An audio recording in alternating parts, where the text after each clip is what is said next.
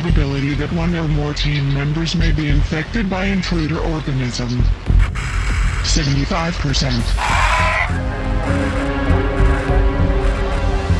Projection: if intruder organism reaches civilized areas, entire world population infected 27,000 hours from first contact.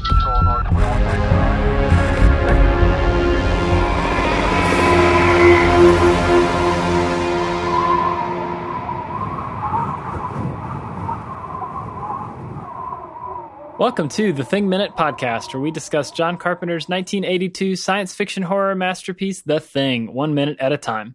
I'm Harper W. Harris from harperwharris.com, and joining me this week is... Rob Kelly from Superman Movie Minute. Awesome. Thanks for coming on the show, man. Thank you for having me. This is one of my all-time favorite movies, and I think you're doing a great job dissecting it a minute at a time. So I'm thrilled to be here. Well, thanks, man. I appreciate that. Yeah, you've definitely been one of the most vocal people on Twitter, kind of, keeping the conversation going and throwing out, jokes about the movie and stuff. So it's, I appreciate that. It's always fun to be able to kind of, engage with people who listen to the show. And yeah, it's awesome to finally have you on. We've been trying to get this worked out for a while now. So I'm glad we got it going. Yeah, I am proud to say that I've retweeted every minute of your show, every single one. I'm very, very proud of that. I haven't missed one yet. Oh, that's awesome. Thank you for doing that. I appreciate that, man. So, tell us a little bit about your shows before we start digging into the this minute.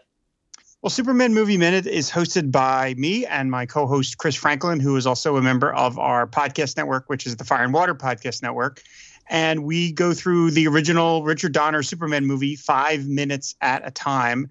We realized we couldn't do it a minute at a time because we have other shows on our network, and we would basically just be taking over the network if we had done daily shows. So we do it 5 minutes at a time. Yeah, it's the kind of the situation arose when, all these minute shows started appearing. And I was like, well, eventually somebody's going to do Superman because that movie's so great and it's so, like a geek touchstone. And then Thing Minute and Clueless Minute and Goodfellas Minute, and nobody was doing Superman Minute. And so I finally turned to Chris and said, you know what, man, we got to do this. We know we'll do it right. And so we finally decided to launch Superman Movie Minute. That's awesome, man. And how far into it are you guys at this point when we're recording? As of this recording, we are around the hour mark. We're pretty far ahead, actually. That's pretty good. We're just getting to the point where we see the debut of Superman. Awesome. And how long is the original Superman movie? It's been a while since I've watched it. The cut that we're doing is, I think, 144 minutes. It's not the director's cut. It's like the theatrical one. So that's like 2 hours and something change. So it's a healthy runtime. Yeah. Well, you'll probably be glad you did the 5 minute chunks instead of minutes. At a certain turning point, you might start to really feel that. So good call on that, probably.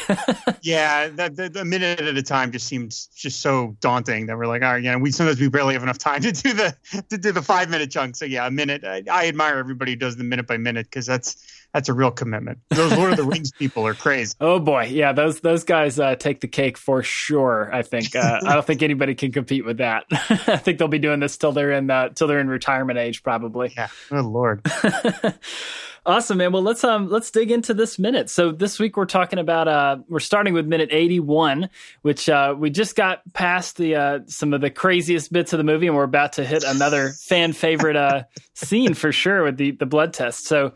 Minute 81 starts with Windows wiping off Null's thumb after he's cut it, and then ends a minute later with Windows kind of looking sort of menacing as he backs away as the test begins.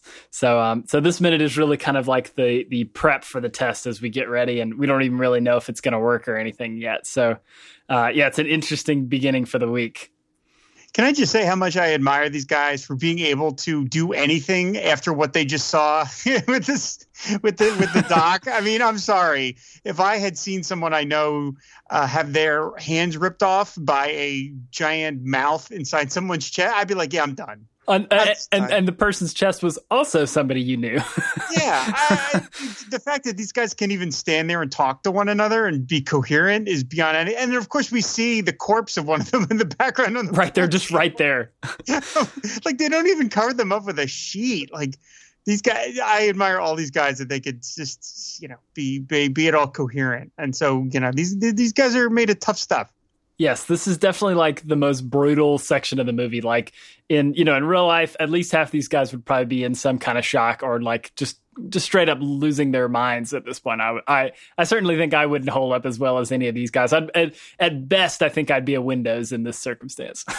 Yeah, I would have wandered out into the fire call to freeze. I just would have said, nah, that's it. I'm done. That's enough. Yeah, these guys are, it's pretty remarkable. I mean, it's funny when you're watching it a minute at a time. I've seen this movie hundreds of times. Like I forget that these two scenes are back to back. These, it's kind of funny that the Thing is so known, I think, for its kind of slow build. Yeah. And it is, and it does have that. And of course, to me, the best scene in the movie is the dog scene where he's walking through the hall. Like that's the creepiest scene. But man, when Carpenter decides to put his foot on the gas, boy, howdy, like he just goes for it, because these two scenes are just such gut punches. No pun intended.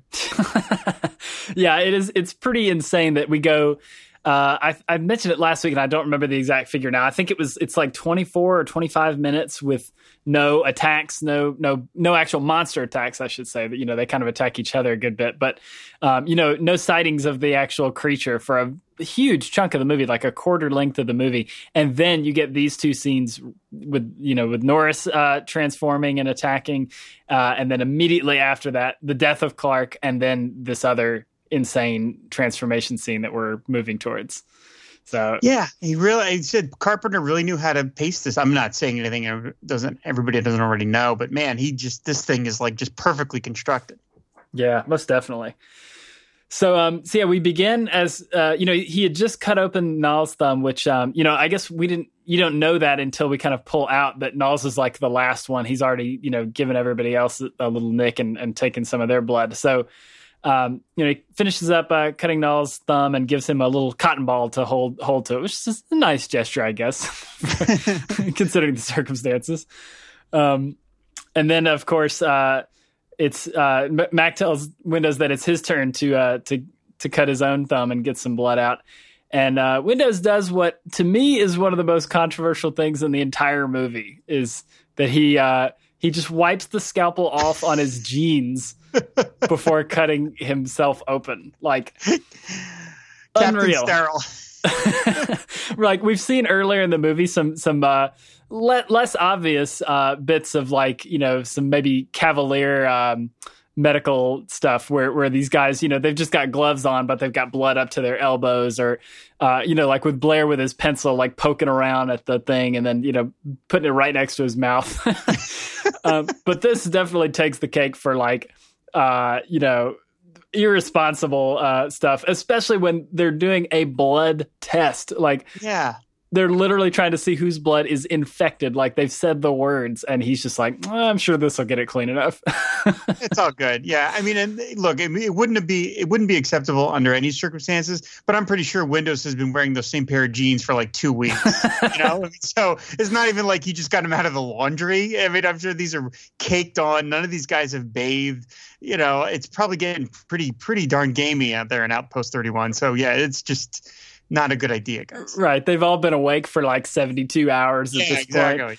Yeah. Not like, of all the things to use to clean the scalpel, it's probably the least sterile thing in the entire room to go about cleaning it off with. So interesting choice there. And I think, it's something that I don't think I really noticed consciously the first, dozen times I saw this movie or whatever. I didn't really start to notice it until I was starting to watch it a couple times over again for the podcast. And then I was just like, it kind of blew my mind a little bit, because to me, it's like, you can have whatever theories you like about who got turned at what point in the movie, but that moment that you realize that he wiped it on his jeans, and you can probably infer that he's been doing that in between each person that he's been cutting, throws all theories out the window for me. Like, no matter what you think, and even the results of the test, because we know that maybe, the thing can perhaps take you over slowly if you get infected in maybe in this way, that even the results of the test might not be legitimate, because, maybe you got a small infection when Windows cuts you, and then, later on that becomes a full blown, assimilation. But so it really kind of throws everything into question for me, to a point where it's just like, I have, I can't possibly back up any theories from this point further. Yeah, there's no shot of McCready he does it right in front of McCready. So he clearly sees it, but we don't get a shot of Kurt Russell reacting to it. So I don't know whether McCready was like, dude, what are you doing? Or he's just like, hey, whatever we got to do. I do want to mention, and this is something I've only noticed from watching it a minute at a time for this podcast, right around the 33-second mark where we're watching Thomas Waits just stand there as he is squeezing the blood out of his thumb. Mm-hmm. He rolls his eyes up because he doesn't want to make eye contact with McCready. And it's the same face guys make when they're like at a urinal and you don't want to like make contact, you don't want to like look at any guy. So you're just kind of like, this is all very awkward because he's just, and it's like you forget that, what they're doing. Like, hey man, I'm about to hand you a sample, which if the results don't come up right, you're going to burn me alive. It's all right. It's fine. That's very true. I think now it's going to be hard for me to watch this scene now and see any of these guys' reactions without thinking about that this is the face they all make when they're at a urinal at a football stadium and everybody's standing next to each other. I'm glad I could add that to your lexicon of watching this movie. Well, it's a very guy movie in a lot of ways. So, it's appropriate that fits in some way. Oh, speaking of guys, in just the episode I listened to today, you finally solved for me the answer of what that poster says behind McCready. Because I could not make out the last word because I know it says they aren't labeled, and I couldn't make out the word. And then you said they aren't labeled chum, and it's like some sort of like VD poster. Right. And it made me think of like, what a sad outpost this place is, that like the decorations are the same ones that have been there since like 1945, presumably. Like these guys really don't have a lot of entertainment. I mean, they said they have the jukebox and they have the pinball machine, but you really got to go stir crazy. There's just not much to do here. I mean, this is all pre-internet. Man, what did they do all day? Watching VHS tapes of Let's Make a Deal, I guess. Oh, that is. Oh, by the way, I'm sorry. I don't mean to get off this minute, but can I ask a question about that particular section? Sure. Now that we move past it. Okay. Now, when they're watching, when David Clennon is watching the Palmer, he's watching the Let's Make a Deal, right? Mm-hmm. And he says, "I've seen this one." And he gets up and he pops the tape out and he puts another tape in, and we don't see what the tape is. And we hear music that to me sounds like the comedy music you'd hear in a porno. Totally. Okay. Oh, I was right. Okay. All right. So I'm not the only one that thinks that. I'm like, okay, he swapped out Let's Make a Deal for porn. I always assumed that, but I never knew it. Yeah, no, I can't remember which guest was on that week, but I think we might have even alluded to that. But yeah, it definitely sounds like a porno a little bit, right. Which is all like, right. Okay. I'm like, so he just puts porn on. Guess it doesn't matter if he knows the ending to that one. Yeah. He assumes Childs wants to watch porn at that time. But okay, I'm sorry. I don't mean to get us off this. Oh, it's all good. That's another kind of awkward guy moment. It's two guys sitting in a room smoking a joint, watching porn together. Just, we all do it, right? Yeah, it's an interesting moment for sure when you think about that.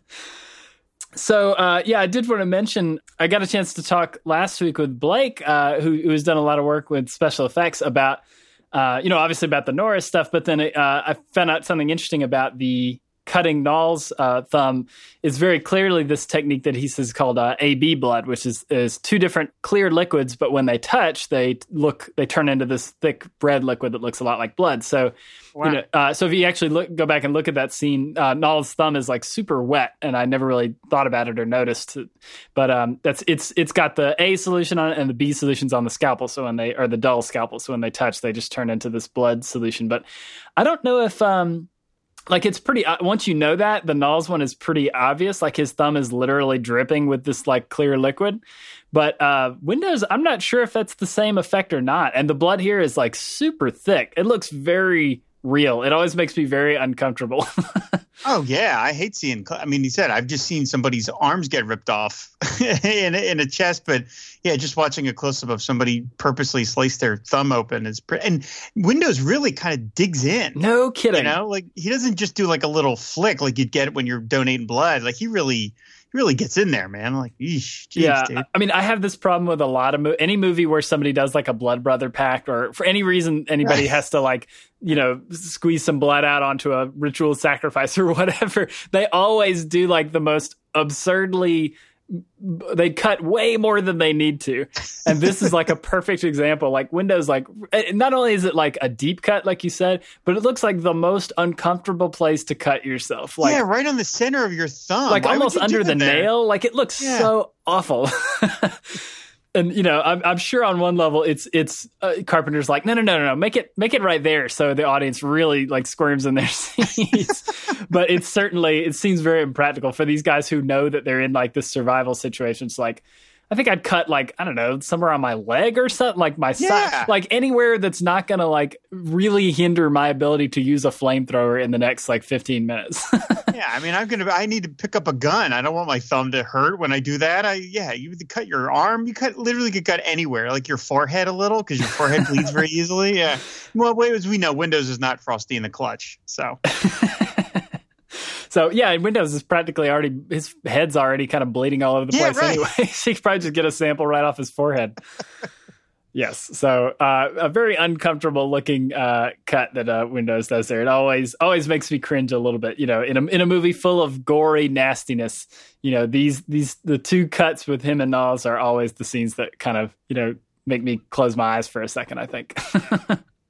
I love how it ends that Windows looks so uncertain, because I think that was one of the great touches that Carpenter brought into this, and Bill Lancaster too. I don't mean to dismiss him. Sure. But like the idea that you might not know you're the thing. Yes. That is such a great touch, because most monster movies don't have that. The monster, once you're gone, once you've been eaten by the monster, you're not yourself anymore. And like Invasion of the Body Snatchers, whatever. But the idea that like you yourself, like I might be the thing right now and I don't know it, that's terrifying. So I love that Windows is genuinely afraid of the results, which is like, that's chilling. Sure. And I like too that it's not like a spoken thing. Like nobody really says that out loud, but you can tell throughout the scene.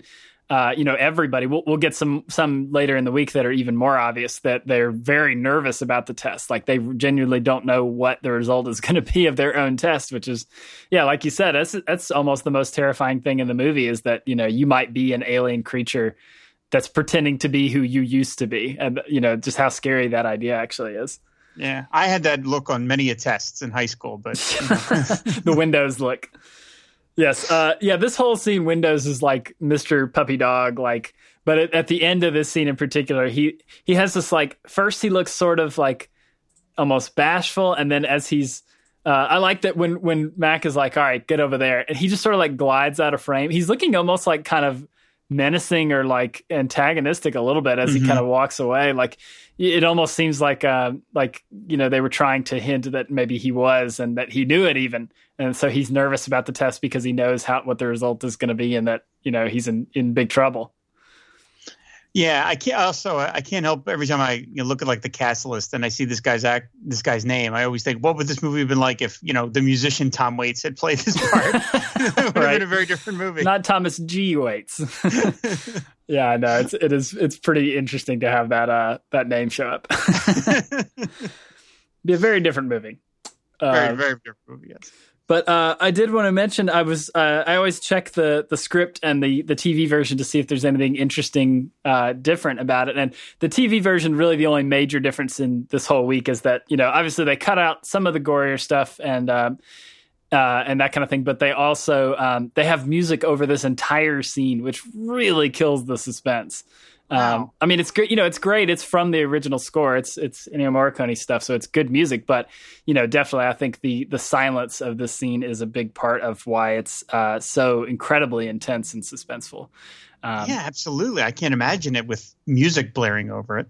I guess maybe if you were watching it on TV, in 1986 or whatever, somebody might just think the TV's on mute because it's so quiet. I don't know.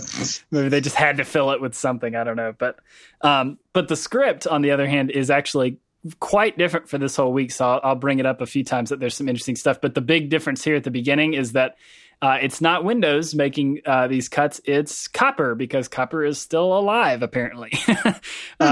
Copper doesn't get killed by the Norris thing in the script. He just as it's actually his I think his chest does still open up, but it happens just, Copper catches himself and doesn't get hurt by it. He falls off. So it's Copper who's doing it, who I would like to think probably took better sterilization precautions than good old Windows does here. So, maybe it's too bad that Copper wasn't around to help with this test. Wow, what a change from the script. Like talk about, I'm trying to picture like John Carpenter, like pitching that to Richard Dysart. Okay. That's too bad, right? You're going to die here, but we really got we got something really amazing. Bring in that guy with the stumps. Come on in here. Take a look at this. You're going to love this. This is going to be memorable. Yeah. He's probably like, I know that, you had like 20 more pages that you memorized and, you're contractually, on board to do that. And I appreciate that, but check this out. Yeah. It's going to be pretty cool. So I always wonder, like, I don't act or do anything like that. I've never been on a set, but I always wonder, like, if I had been on a set with other actors that had been in movies that I loved, I would be bugging them about it.